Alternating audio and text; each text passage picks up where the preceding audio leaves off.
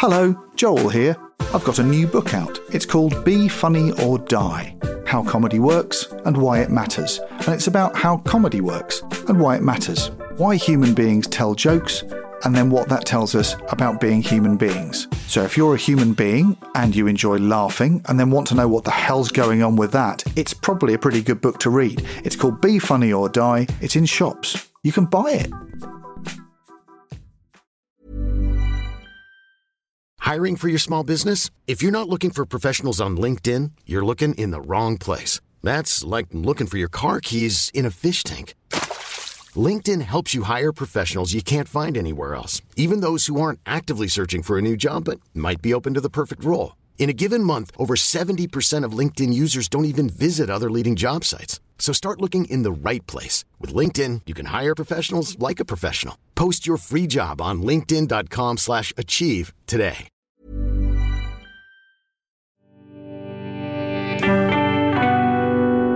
Cheese and pickle. Hello, this is Comfort Blanket and I'm Joel Morris. I'm going to be talking to someone who makes cool stuff that I like about some warm stuff that they like. A book or a TV show or a film or a record they go back to again and again for comfort. This time I'm talking to the writer and journalist Andrew Mail. Andrew writes about film and TV and music for publications such as Sight and Sound, Sunday Times and Mojo magazine, amongst others. And Andrew has chosen for his comfort blanket the sound shorts of Laurel and Hardy. We're going to start with the music box, for which they won an Oscar, and then we'll talk about another selection of sound shorts that Andrew has chosen, which we'll do in part 2.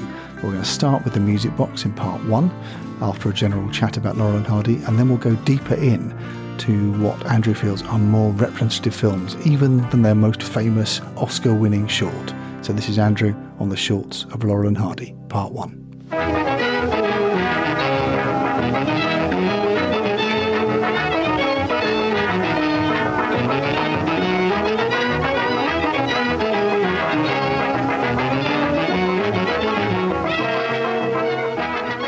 Hello, you've brought something lovely along.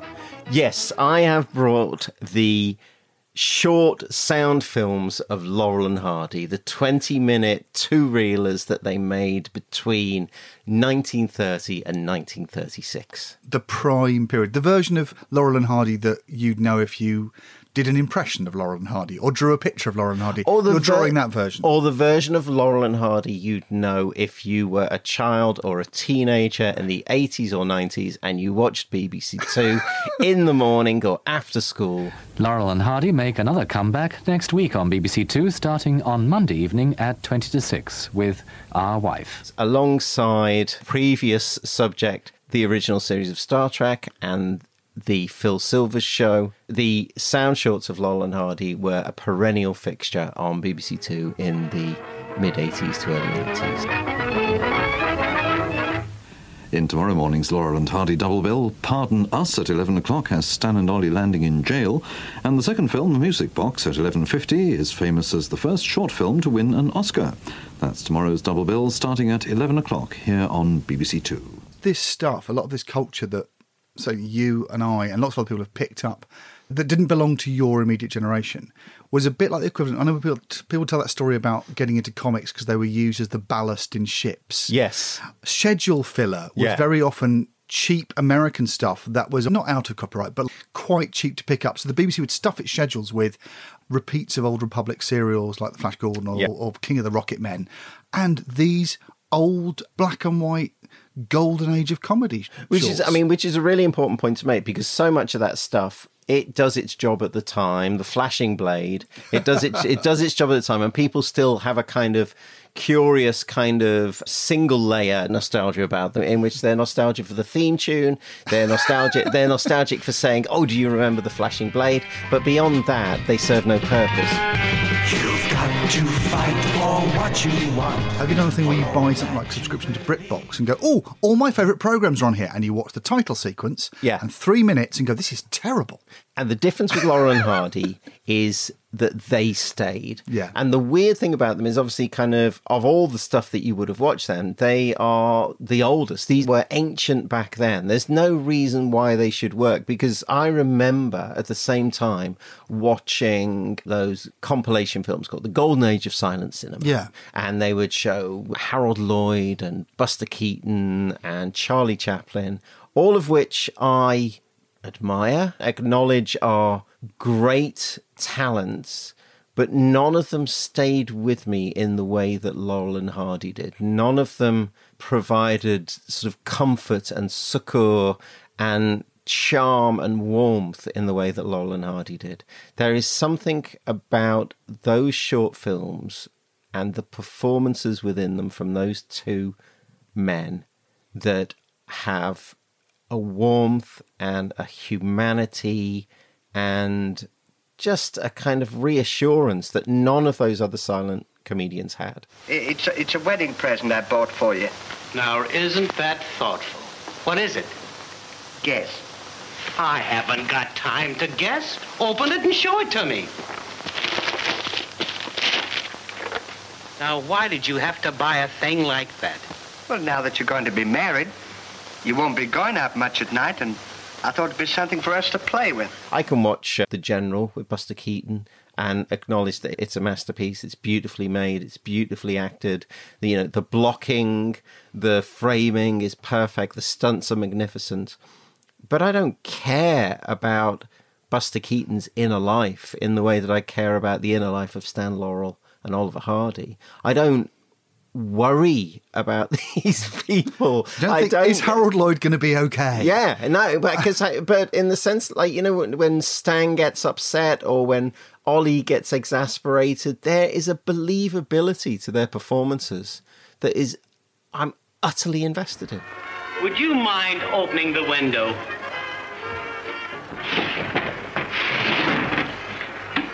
Not that one, this one. I can't get my hands out. I think this is the crucial thing where when people talk about finding Laurel and Hardy comforting or having a love for them, I think that's the difference. I think you can admire. You can love Chaplin, you can love Keaton, you can love them as artists, and you can love their work, and you can love Harold Lloyd. But there's a difference with these guys in that they are starting something that we are still within the world invented by these films. And the difference is, it comes down to something really simple. The difference is for me that there are two of them. Yeah. So you have to watch to guess what's going to happen next to Stan and Ollie and what you're meant to be laughing at. To enjoy them, you watch their faces, you watch their eyes, and you have to guess how they feel about each other in a way that you do to a certain extent in those other films in Chaplin, but it'll be sentiment. It'll be something like how he's sad or he's lonely or he's hungry. They're quite simple emotions because it's one person reacting to other characters who are not the core of the film. They're side characters. With Stan and Ollie, the whole thing is about their relationship. Don't you realize that I'm about to become a big oil magnate? You know what a magnet is, don't you? Sure, a thing that eats cheese. It's a revolution, I think, in comedy. They come out of silent comedy where they're just doing stunts and antics and circus pratfalls. And as soon as it gets to sound, there's this huge leap forward where you're watching them and you're reading their faces for intent and emotion and relationships. And from that, we get modern comedy. Yeah. Sitcom. That double act is more than a clown double act, because a clown double act is enacted on a stage a long way away. Yeah. And suddenly the camera can get in close and you can see how two people react and what they think about one another. Yeah, and as a result, the legacy of, Laurel and Hardy is huge. You can see it in Father Ted. These are small, but the ones out there are far away. You can see it in The Office. The looks to camera in The Office are Oliver Hardy looks to camera. If you were to ask me to name three geniuses, I'd go Milligan, Cleese, Everett, Sessions. They're the thing that Eddie Braben added to Morecambe and Wise. He said, we'll add Laurel and Hardy to it. Do you like apples, then? Not a lot. Look, why don't you find yourself something to do instead of munching that apple in my ear? Go and do something. I'll write the script. No, don't do that. We'll make them a couple, a pair who've got each other's backs. And that thing where they're not just bickering, because I think that's the difference between them and, say, if you think of other troops like Abbott and Costello or the Marx Brothers, they are all independently bickering and competing. Yeah. But with Stan and Ollie, it's a different relationship. It's not one-upmanship. Very often they're in a battle of one-upmanship with someone else. Yeah. But it's very rare that the main competition is between Stan and Ollie. They might bicker and fight, but they're not trying to beat each other. Morecambe and Wise comparison is a really good point, because early Morecambe and Wise is very much that kind of vaudeville sort of front of curtain Yeah. stuff, you know, and basically it's on a single plane, which is kind of how the Phil Silvers show work. It's all, the actors are standing in line, it's front curtain stuff, and it's kind of, but as soon as Eddie Braben comes in and he takes that Laurel and Hardy element and you go behind the curtain and you enter into a three-dimensional world. Listen, I'm the only friend that you've ever had, and you know why? Because nobody else will have anything to do with you. Rubbish! What are you talking about? I've got hundreds of friends. Hundreds of friends? Hundreds of friends. All right, name one. Yes, right. Well, it's difficult to name them all. I mean, Eric Morecambe actually said something in terms of his relationship with Ernie when Eddie Braben was writing them, and he said, it's two idiots, but I'm a bigger idiot than him because I think I'm smarter than him. Yeah. And that's exactly the same relationship that Oliver Hardy has with Stan Laurel. We can't sit up here all night. We're not going to sit up all night. We'll fix ourselves a nice bed and be just as comfortable as two peas in a pod. Oliver Hardy actually has a quote that's very similar to that, and he said there's no bigger idiot than an idiot who thinks he knows everything. Yeah. And that is their role. Their role is very, very classically theatrical. Stan Laurel sort of develops this act, and they've been paired with other double acts before, but it's only when the two of them get together, there's something that's added by the two of them that transcends a classic music hall double act. And when afterwards you see other music hall double acts that haven't borrowed the Laurel and Hardy formula, they seem quite basic. Yeah. And I mean, the Abbott and Costello comparison is a good point, because basically the relationship between Abbott and Costello is almost like the Mark and the Stooge, you know, the con man and the conned. Yeah. You know, there's something cruel about it. There's something mean about it. Whereas Laurel and Hardy, it is ultimately about friendship. Oh, you're perspiring. Maybe you have got a fever. The reason why these two men stay together is because of friendship. There's also something quite heartbreaking and tragic about that, because, I mean, one of the shorts, Helpmates, begins with Ollie is coming round with a huge hangover after a wild party. His house has been absolutely trashed. And it's the idea that his house has been trashed by stock characters from Hal Roach films. You know, Yeah. Of course, if you invite loads of Hal Roach stock characters over to your house, they are going to wreck the joint. The Keystone Cops are going to ruin it. Yeah, exactly. But who does he have to call on to help him? No one but Stan. Listen, I'm in a slight predicament. My wife's coming home today at noon, unexpectedly. And look at this house. What's the matter with it? What's the matter with it? You never met my wife, did you? Yes, I never did. And you know that there's a part of him that knows that this is a terrible idea, that Stan will not help, that Stan will wreck the house even more. But there's something poignant in the fact that Stan is his only friend. And that dynamic, the idea of someone who their only friend is someone they can't trust, is the very basis of so many sitcoms. It's how Hancock works, Sid and Tony, and Sid is not to be trusted. And it's how Peep Show works, it's how Jeremy shouldn't trust Mark and Mark shouldn't trust Jeremy. But who else have they got? Yeah. And that setup of look into the eyes of these people. Now the camera can go in close, and now we can hear them speak. Now it's not just those lovely caption titles that were in the silent ones. I wish I knew what it felt like to see one of those super captions come up before you'd heard Stan Ollie speak, because now you hear them in their voices. But as soon as you've got those voices, the amazing thing is that they sound richly like what they are. They found the right voices for themselves, and you know those characters, and you know they are totally codependent and totally the worst people for each other. Yeah. And it's the thing that the wives are always saying. Why do you hang around with that person? Yes. They are no good for you. And the wives, who are nagging wives, are right. Yeah. They're right. They are bad for each other, and yet they are brilliant for each other. Are you going? Huh? I said, are you going? Yes, sugar. Mrs. Hardy. Who said so? Him. It's The Odd Couple, it's The Likely Lads, it's Adina and Patsy. This person is the worst person you could be best friends with, works through the whole of comedy, and I don't think it existed before Stan and Ollie, where it was just sticking a fat guy with a thin guy before. This is a Shakespearean-sized revolution in saying there are inner lives to these people. They're not just cartoon characters or rubber dolls you can throw off the top of buildings. And it's rooted, I think, in that transition to sound. Like, they don't just adjust to sound. They don't just accommodate it. They use it in a far more interesting and clever way than any of the other silent comedians. Because basically what they do is they use sound to add pathos. They use it to add contemplation. The fact they don't fill everything with yakking and dialogue. Yeah. They hold on to the the quiet moments from silent cinema. Well, I'll be seeing you. Goodbye. Hey!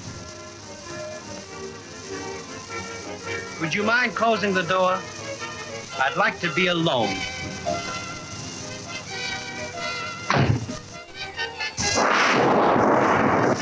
One of the great uses of silence in the Laurel and Hardy films is one of the defining elements of those films, which is Ollie's silent look to camera. Yeah. And I think that is hugely influential, but I don't think people talk about kind of how fascinating and complex it is. And basically, it's Ollie's curse. Ollie is aware of the audience. Yeah. He knows he's being watched. He's trapped in a world that he can't escape from, for better and for mostly worse. Stan is his only friend in this world. It's almost like you could imagine a Life on Mars type prologue to the Stan and Ollie shorts, where Ollie is this prim southern businessman who, for some bizarre reason, ends up trapped within the world of the Hal Roach short. He's pulled through the screen. He's pulled, and so it's like the Purple Rose of Cairo. And there's a part of him that can see us looking at him, and we can see his embarrassment, we can see his humiliation, we can see his shame.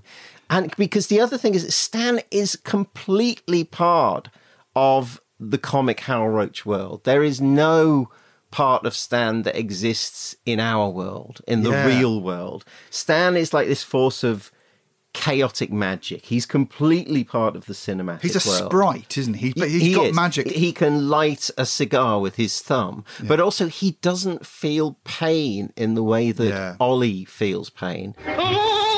One of the great things about the use of sound is Ollie's cries of pain. Whoa! You know, all the kind of cries as he flies through the air and lands head first in the ground.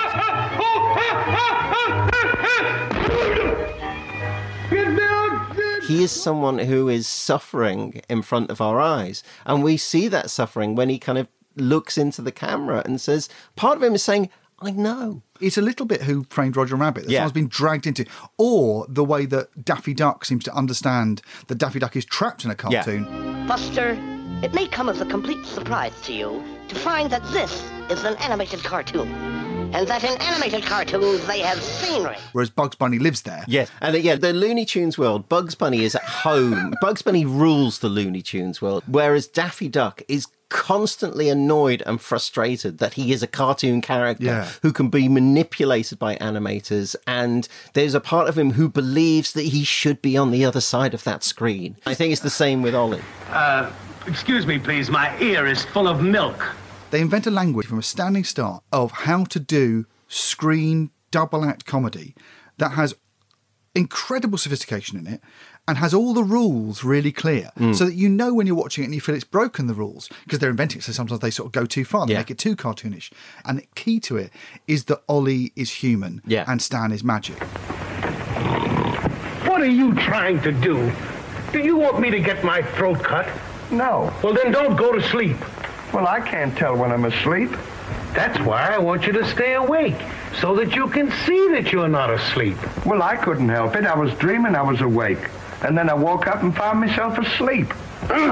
When critics talk about Laurel and Hardy, they're fascinated by Stan being magic. And you're right. What you want to say is, no, the whole world's magic. Because it's got things like cars can fly through the air and people will be dragged through a sawmill and necks can stretch and impossible things can happen. It's got cartoon physics, except for Ollie. And Ollie, you'll notice there's a great bit in Tit for Tat where he gets a burn on his nose from a soldering iron. And that burn is there for the rest of the film. In a way that I think with Stan it would get better. Because you know that Ollie really hurt and he is suffering the pain of someone trapped in a Hal Roach short. And his friend Stan, who is his only hope there, doesn't understand that Ollie gets hurt. I kind of have quite strict rules about what makes a Laurel and Hardy short work and what makes it fail. So, like, for example, I think it's in the short Dirty Work where they are chimney sweepers and they're sweeping the chimney of this mad scientist. And at the end, Ollie falls into this huge vat of chemicals. and comes out and he is a monkey. Ollie, don't you know me? Won't you speak to me? I have nothing to say. And because it's kind of, I think they're kind of like chemicals that prevent the aging process. So he kind of regresses so far back that he becomes a monkey. And I don't like it. Yeah. It breaks the rule. It kind of goes against this idea that, you know, Ollie is a real person trying to maintain his decorum within a chaotic silent movie world. And he's trying above all to come out of this with his dignity. Jessup! Where is Jessup? Jessup? Oh, about 35 miles southeast of Augusta, Georgia. No, I mean my butler. Oh, he went somewhere to look for an electric chair. Was there something we could do for you? You talked about like there being a Life on Mars style preamble, but it's never declared. This is how sophisticated I think comedy is in the way it talks to audiences.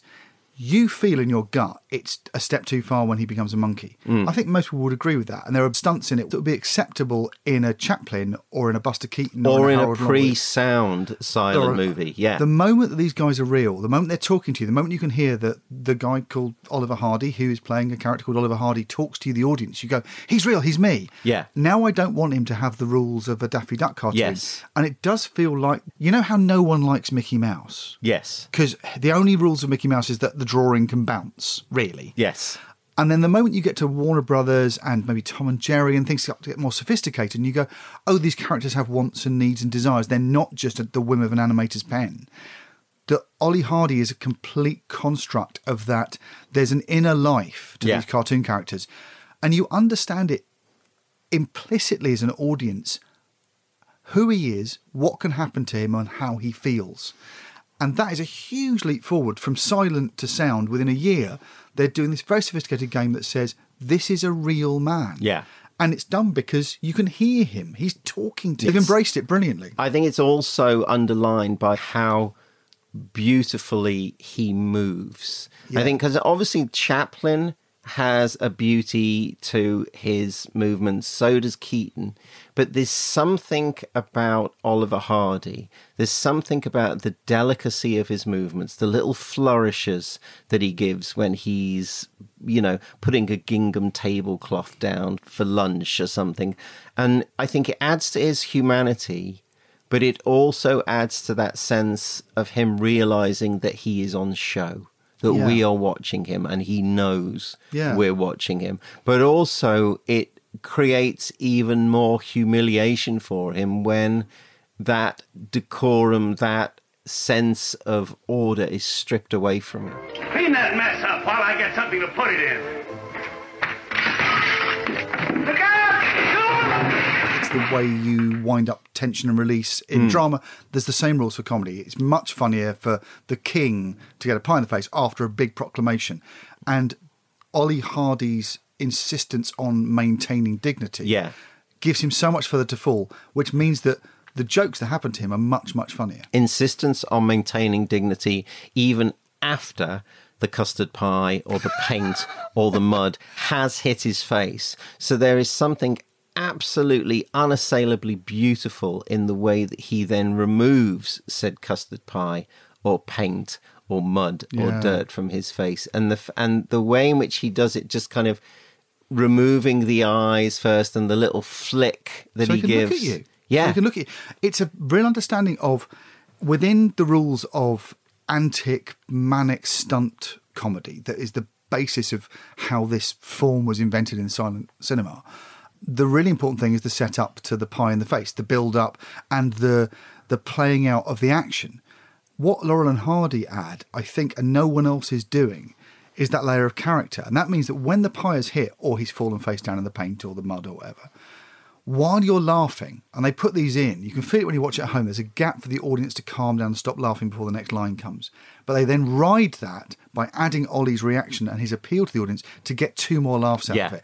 And if you cut away from every custard pie to another custard pie, you wouldn't have this lovely rhythm that is all to do with character and nothing to do with action. It slows down. So there's that extra bit of pace that's not to do with antic or manic energy. It's all to do with reading eyes, reading intent, and what it's to do with is a thing that hasn't been in silent comedy before, which is theory of mind. Yeah. You look at it and you go, what would it feel like? And the rule usually with slapstick is you shouldn't really think what it feels like. Yeah. Ow. Yeah. And then you see in Ollie's eyes that he's okay, but ow. Yeah, but he also lets you feel ow. But also, it's so much more than ow. And that thing that you said about, are they giving you time to calm down before the next gag, or are they riding the gag? Ollie's reactions are doing both, aren't they? Yeah. Because clearly, what Ollie's doing after the house brick has fallen on his head.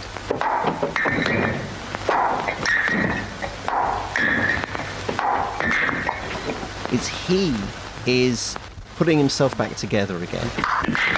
He's basically doing the equivalent of tightening up his tie and taking a deep breath and carrying on. But us watching him do that just brings more laughter. It's really complex when you actually kind of find yourself talking about it. What's going on there? What it's doing is something which is really fundamental to how sitcom works, because this is going to birth not only more film comedy and more stage comedy and more stuff, more sketch comedy like Morecambe and Wise. This is going to birth the system by which we watch sitcom. Yeah, I think, which is that these double acts and triple acts and quadruple acts that form the dynamic matrices of characters within sitcoms. I can't believe I even said that. But yeah, these complicated relationships that are the reason we watch sitcom and enjoy sitcom are down to us reading what the characters are feeling, what you think they're going to do next.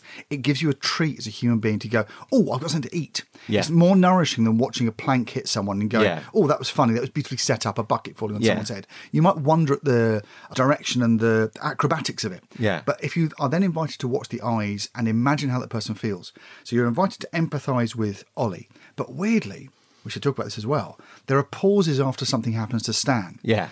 And Stan reacts, but Stan's reactions are trying to compute the world as explained to him by Ollie. Absolutely. And Ollie will say, this is how the world outside a crazy silent movie works, and Stan won't understand. Yeah. So when Ollie phones him up and pretends he's Mr. Jones to fool his wife. Yeah. It'll have a tendency to promote me to higher endeavors. I'll get it. Hello? Hey, Ollie, this is me. Oh, hello, Mr. Jones. Oh, don't you worry. I'm quite sure it'll be all right. Goodbye, Mr. Jones. Stan then thinks he might be Mr. Jones. Yeah. And his slow reaction is to look in the mirror, check his wallet, Yes. find out his identity. So you are being invited as an audience to empathise with someone who you have lots in common with, who's Ollie, whose dignity is being constantly compromised by fools. The standard sitcom lead. Blackadder is dealing with fools below him and fools above him. That's where Ollie is. He's a middle manager, suffering the fools in the world. But you're also invited to empathise with a magic character. Yeah. And you have to read, well, what are his rules? And his rules are, in the world I'm in, impossible things happen all the time. Yeah. Come in. What do you want? I just came to tell Ollie that was me on the phone. He's tapping his head and going, you don't make any sense. And so you are constantly having empathy for two completely incompatible worldviews that belong to two inseparable friends. That is a sitcom. I was trying to think of kind of what I read in Ollie and Stan's faces. And in Ollie, you see disappointment, sadness, despair, anger, resignation, exasperation, pompousness, humility. With Stan, it's confusion, amazement. That's the other thing. He is amazed at the world. And kind of a weird mix of credulity and incredulity. Yeah. You know, kind of Stan exists between those two worlds. A vulnerability, a blankness. Yeah. But also the other thing I was thinking as well is like, I'm surprised no one has written this, or I'm surprised no one's got angry about this on social media. Because you'd probably now say that Stan Laurel has dyspraxia. The reason that we enjoy watching comedy characters is that they exemplify being at a slight angle to the universe. Yeah. Whoever it is. I mean, I write Philomena Kunk. The joy of Philomena Kunk is she's at a slight angle to the universe. Yeah. She can't understand what stairs are or what clocks are. Yeah. That's a lot of Stan Laurel in Yeah. it. You have a character there, and what's happening is they're both at a slight angle to the universe. Yeah. And Ollie's slight angle to the universe is completely reasonable because the universe makes no sense. Yes. And Stan's slight angle to the universe, he's at a slight angle to our universe. Yes. You so are trying... our universe makes no sense to Stan. Yes. Yes. And Stan's universe makes no sense to Ollie, and they are together. And that is a great sitcom double act. And what you're doing then is, isn't it? I think there's enormous kindness to that because you're not being asked to laugh at Stan for not understanding it. You're being invited to empathise with him and go, I bet it's really confusing. And the dynamic that's between them could be said to roughly fit along the lines of a child and an adult. Yeah. And an adult goes, this is how the world makes sense. I have my standing and my dignity. Yeah. And it's constantly brought down. A dad who trips over and they go, oh, Dad. Yeah. That's Ollie. Yeah. Whereas Stan is a child who goes, can't the world be lovely? Yes. Can't the world be magical? Yeah. What? Stan's logic is the logic of talking to a toddler. Yeah. And it's magical because I think the other thing that works with these two characters is they are completely relatable. Though they're weird and cartoonish, one of them is a bit of a parent and one of them is a bit of a child. So we've experienced that. We've been possibly both of those or known both those people. Yeah. So it's quite easy to practice a really basic human relationship between maybe older sibling and younger sibling. Yeah. There's a little bit of Charlie Brown and Sally and Peanuts to them. Definitely. They're looking after each other. Come on, Sally. It's time to go to school. Not for me. What do you mean, not for you? I went yesterday. Ollie believes that if Stan weren't there, his world would run smoothly. Yes. You know, how much we believe that is uncertain. But what's very obvious is that even if Stan is left to his own devices without Ollie, chaos will ensue. What are you eating? An apple? Where'd you get it? In there. Why, that's not real fruit. It's imitation. It's made of wax.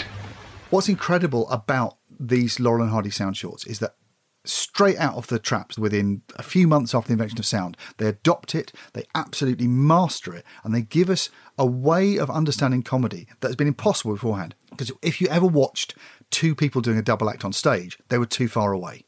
And if you watched them on screen, they couldn't speak.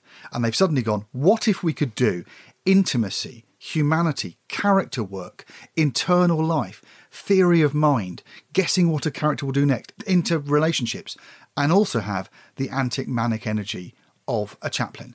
And no one else did that. No. And they invented it. And if you're watching The Simpsons or South Park or whatever happened to the Likely Lads, you are watching something which was born when Laurel and Hardy worked out how to do this. Yes, absolutely.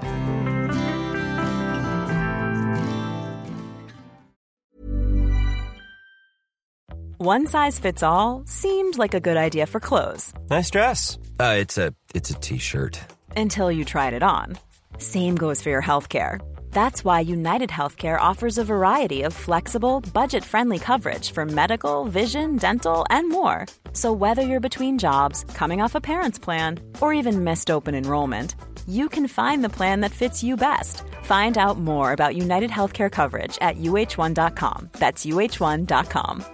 Many of us have those stubborn pounds that seem impossible to lose, no matter how good we eat or how hard we work out. My solution is PlushCare.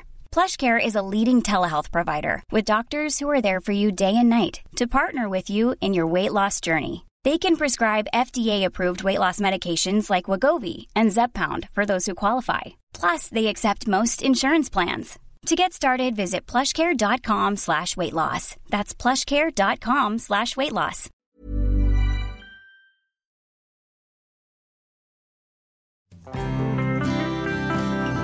So the best way of understanding the glory of Laurel and Hardy's sound shorts is to pick a few, and you've picked 4 absolute classics that you reckon are the cream of the crop.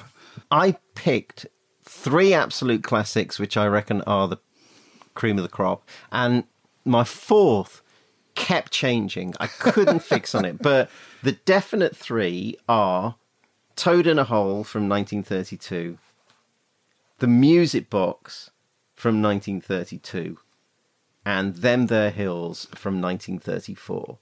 And I think, as the 4th one, I think I'm going to go with Their First Mistake, also from 1932. Good year for them, 32. Very good year for them, because they also win an Oscar in 1932, because The Music Box is an Academy Award-winning short. Would you gentlemen please let me pass? Why, certainly, ma'am. Why, just a moment. Just a moment. Maybe I can help you. And we should talk a bit about the reputation that the Music Box has, the fact that it's the short sound film that everyone mentions in relation to Laurel and Hardy, and why I think it's a terrible place for lots of people to start with, even though I think it's an almost perfect film. Pardon me, Mr. Postman. Yes, sir. Could you tell me where 1127 Walnut Avenue is? 1127 Walnut Avenue? Yes, sir. That's the house up there, right on top of the stoop. I think you're right. And I found this out when I decided to get my kid into Laurel and Hardy, and we watched a bunch of them, and it was joyous. Watching Laurel and Hardy with a kid is the same as when you watch Laurel and Hardy as a kid. Yeah. This doesn't belong to my generation. It's not like it's got any resonances. I'm not a Depression-era kid. There's nothing that should stop an 8 or 9-year-old getting what's going on in Laurel and Hardy. And the Music Box was the one that we didn't like. Yeah. It was slightly too stressful. Exactly. Slightly too tense. Yeah. And the thing that makes Laurel and Hardy work is warmth. Yeah. The Music Box feels a little bit more like one of those other guys' films. They are exasperated in the Music Box. That's the house up there, right on top of the stoop. Ollie is at the point of saying something really mean to Stan. You feel like it's about to get pushed over into cruel Abbott and Costello world. Go down and see what he wants. You go down and see what he wants. Don't argue with me. Go see what the man wants. I'm not arguing. Go ahead. They might not be friends at the end of it, because it's the one which is a situation which is, it's the Sisyphon task one where they're taking a piano up this huge LA flight of steps. To 1127 Walnut Avenue. That's where it's got to go. Yeah. A player piano has to go from the bottom to the top. They're removal men. It's the classic Laurel and Hardy short, but weirdly, it's the one that is so stressful that you fear for their friendship. Also, I think it's so repetitious that I think someone who's not a fan of Laurel and Hardy will watch it and go, is this all that happens? Yeah. Is this all they do? And you can go, oh, but blah, blah, classical references, blah, blah, the myth of Sisyphus, blah, blah, the futility of existence, the working man confronted by blah, blah. And then someone goes say, no, it's boring and it's making me feel quite stressed. It's a bit like you've got an absolute favourite sitcom or drama and you insist that someone watches the Bottle episode first. Yes. The one where they're trapped in a lift. Yeah. And that might be the best one for someone who knows the characters. Yeah. Because you put them in a situation that might break them, that could snap them.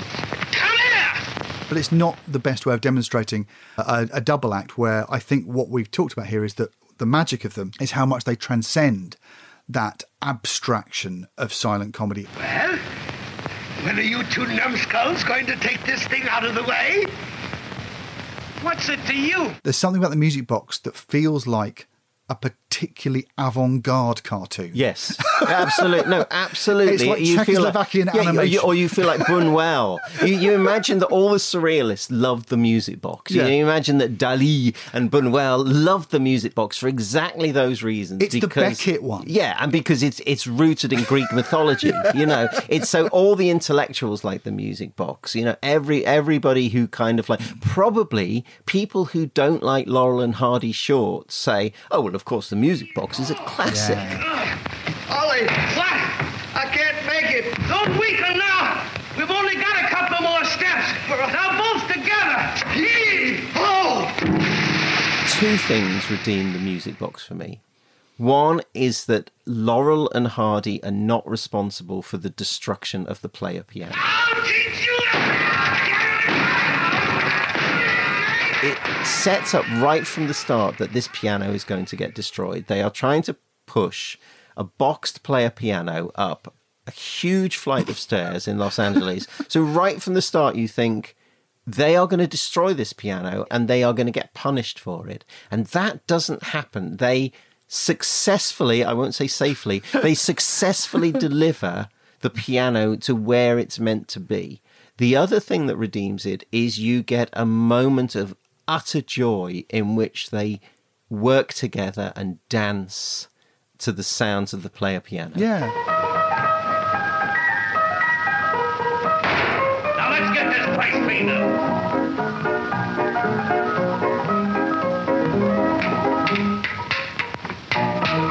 In a way, it still has that kind of futility of labour sort of subplot that all of the music box has, because they're trying to tidy up the mess they've created.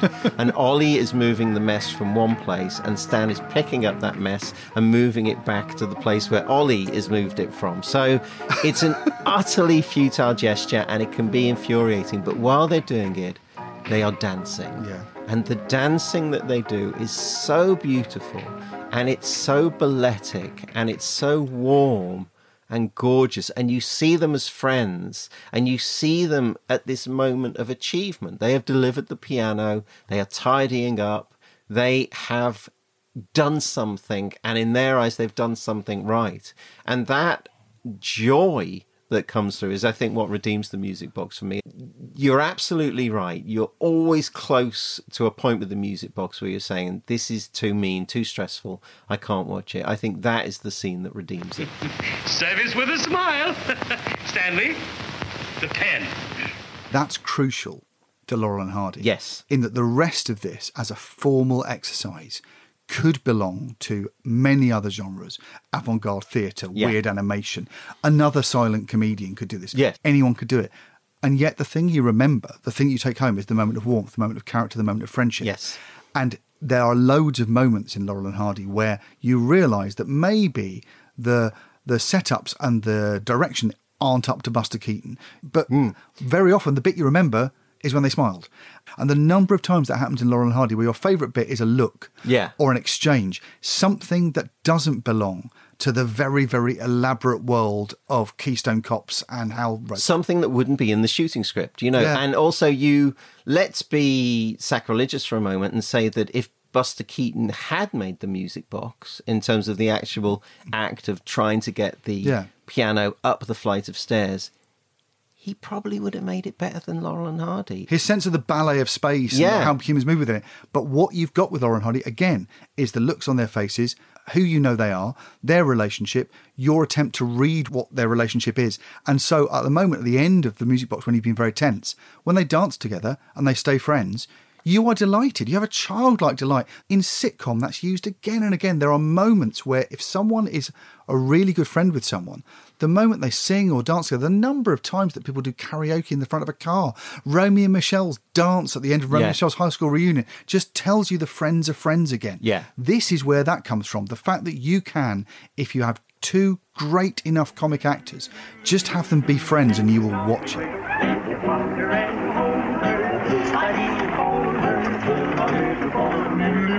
Work your shoulders, snap your fingers, one and all in the hall at the ball and some more. I think it's why I place such importance on their relationship, but also what would Laurel and Hardy do? Because there's a point, I don't apply that to my own life, of course. It's not kind of like, I don't say that when I leave the house of a morning. I'll start a little fish business. But because there's another point in the music box, which I'd say is a weak point, where they seem too stupid. And it's a point where they are told by the postman, played by Charlie Hall, who we will come back to, that they didn't have to take the piano all the way up that flight of steps. They could have driven on a road round the back and avoided the steps altogether. You didn't have to do that. You see that road down there? All you had... And at that point, they decide to take the piano back down the steps and take it by horse and cart up to the house. Yeah. Now, why didn't we think of that before? Here! Oh! Here! Now, of course, if you didn't get that, you wouldn't get the marvellous bit of business with the horse itself, which is fantastic. But that decision, to me, I feel, no, even Laurel and Hardy wouldn't be that stupid. It just doesn't ring true. It's a brilliant joke. Yes, it's a great joke. But it's interesting as well, because the joke with Laurel and Hardy, because I know their characters, is that Stan might do that. Yes. But Ollie would go, don't be foolish. I've got a better idea. The idea that both of them suddenly are in lockstep and they are both as stupid as each other, that isn't the rules for Laurel and Hardy. Absolutely. The bargain in Laurel and Hardy is so delicate and so to do with you as an audience watching their faces, knowing their characters, knowing their relationship, that when they do wobble on this and occasionally do something which would work for any other comic duo or any other comic, it sometimes doesn't quite work for them. And so they have to sort of fudge that and then keep the show going for a bit. And thank God there's a dance in a bit. Yes. And I think certainly with comedy, and often with early comedy, there's a tendency maybe of people watching to go, oh, well, it's silly. Of course, they've done something silly and now they've done something else silly. And that's not, for me, the pleasure of watching these things. It's like, because you're right, there is a tension there. And what minimizes the tension and kind of makes me happy watching them is the warmth, the humanity, the believability, the fact that I think I know how they're going to react and respond. That is what you're doing. That is the thing about theory of mind. That is why we watch comedy characters, to guess what they'll do next. Yeah. And what they'll tend to do is something ridiculous. And we'll go, why did they do that? And then you'll run it past again and go, actually, what I know about this character means they would do that ridiculous thing. Yeah. You're always enjoying that. And bringing the box all the way down the stairs again is a classic comic joke about saying, hang on, I'll just run that past again. Does that make sense? And it comes up with a false return with Laurel and Hardy. But it would come up fine for Porky Pig. Yeah, absolutely. The trick is those characters have to be people we believe would do that. I believe Father Dougal would do that. I believe Stan Laurel would do that. Yeah. But what I know about Oliver Hardy is that Oliver Hardy would come up with another stupid plan, but a very Ollie sort of stupid plan. They would argue about it, and maybe even there'd be a flip over where Stan would be proved to be right.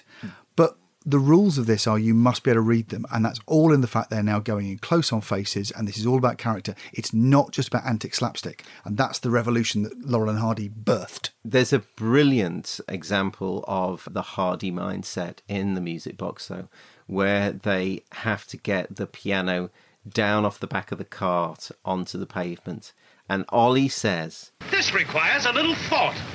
This requires a little thought. Which in itself is glorious. But then it's even better because his conclusion is, "Now ease it down on my back." Now ease the piano down onto my back. So you have him crouched on all fours behind a horse and cart with Stan about to play a piano onto his spine, which in itself would be fine, but the fact that it's preceded by the line, "Now this requires a little thought," is what makes it beautiful. Yeah, there is a lot of effort done with dialogue and character to set up your acceptance of slapstick routines. Yeah. They do things that make no sense and then sell them with character, dialogue, expression. Yeah. The fact that this is what those characters would do. They feel real. Yeah. And the moment that Stan, who is magic, Yeah. puts a full piano on his friend's back, Yeah. who you know is real. Yeah. But his friend has thought this through. Yeah. And has asked for it. Yes. And that delicate play of how do we sell the illogic to the audience so it has magical comic sense is so sophisticated and so brilliant. And they do it all the time. Yeah. Only Ollie would present the act of intelligent thought and then come to that conclusion. Again, it's beautiful. There's nothing funnier than a fool who thinks he's clever. Yeah. And because he thinks he's clever, and because he's discussing it, and he's doing it to impress his friend. Yes. Again, all the stuff you can read into it is rich and brilliant. That's how they work. That's the end of part 1, and we'll talk about the rest of Andrew's selection of Laurel and Hardy shorts in part 2.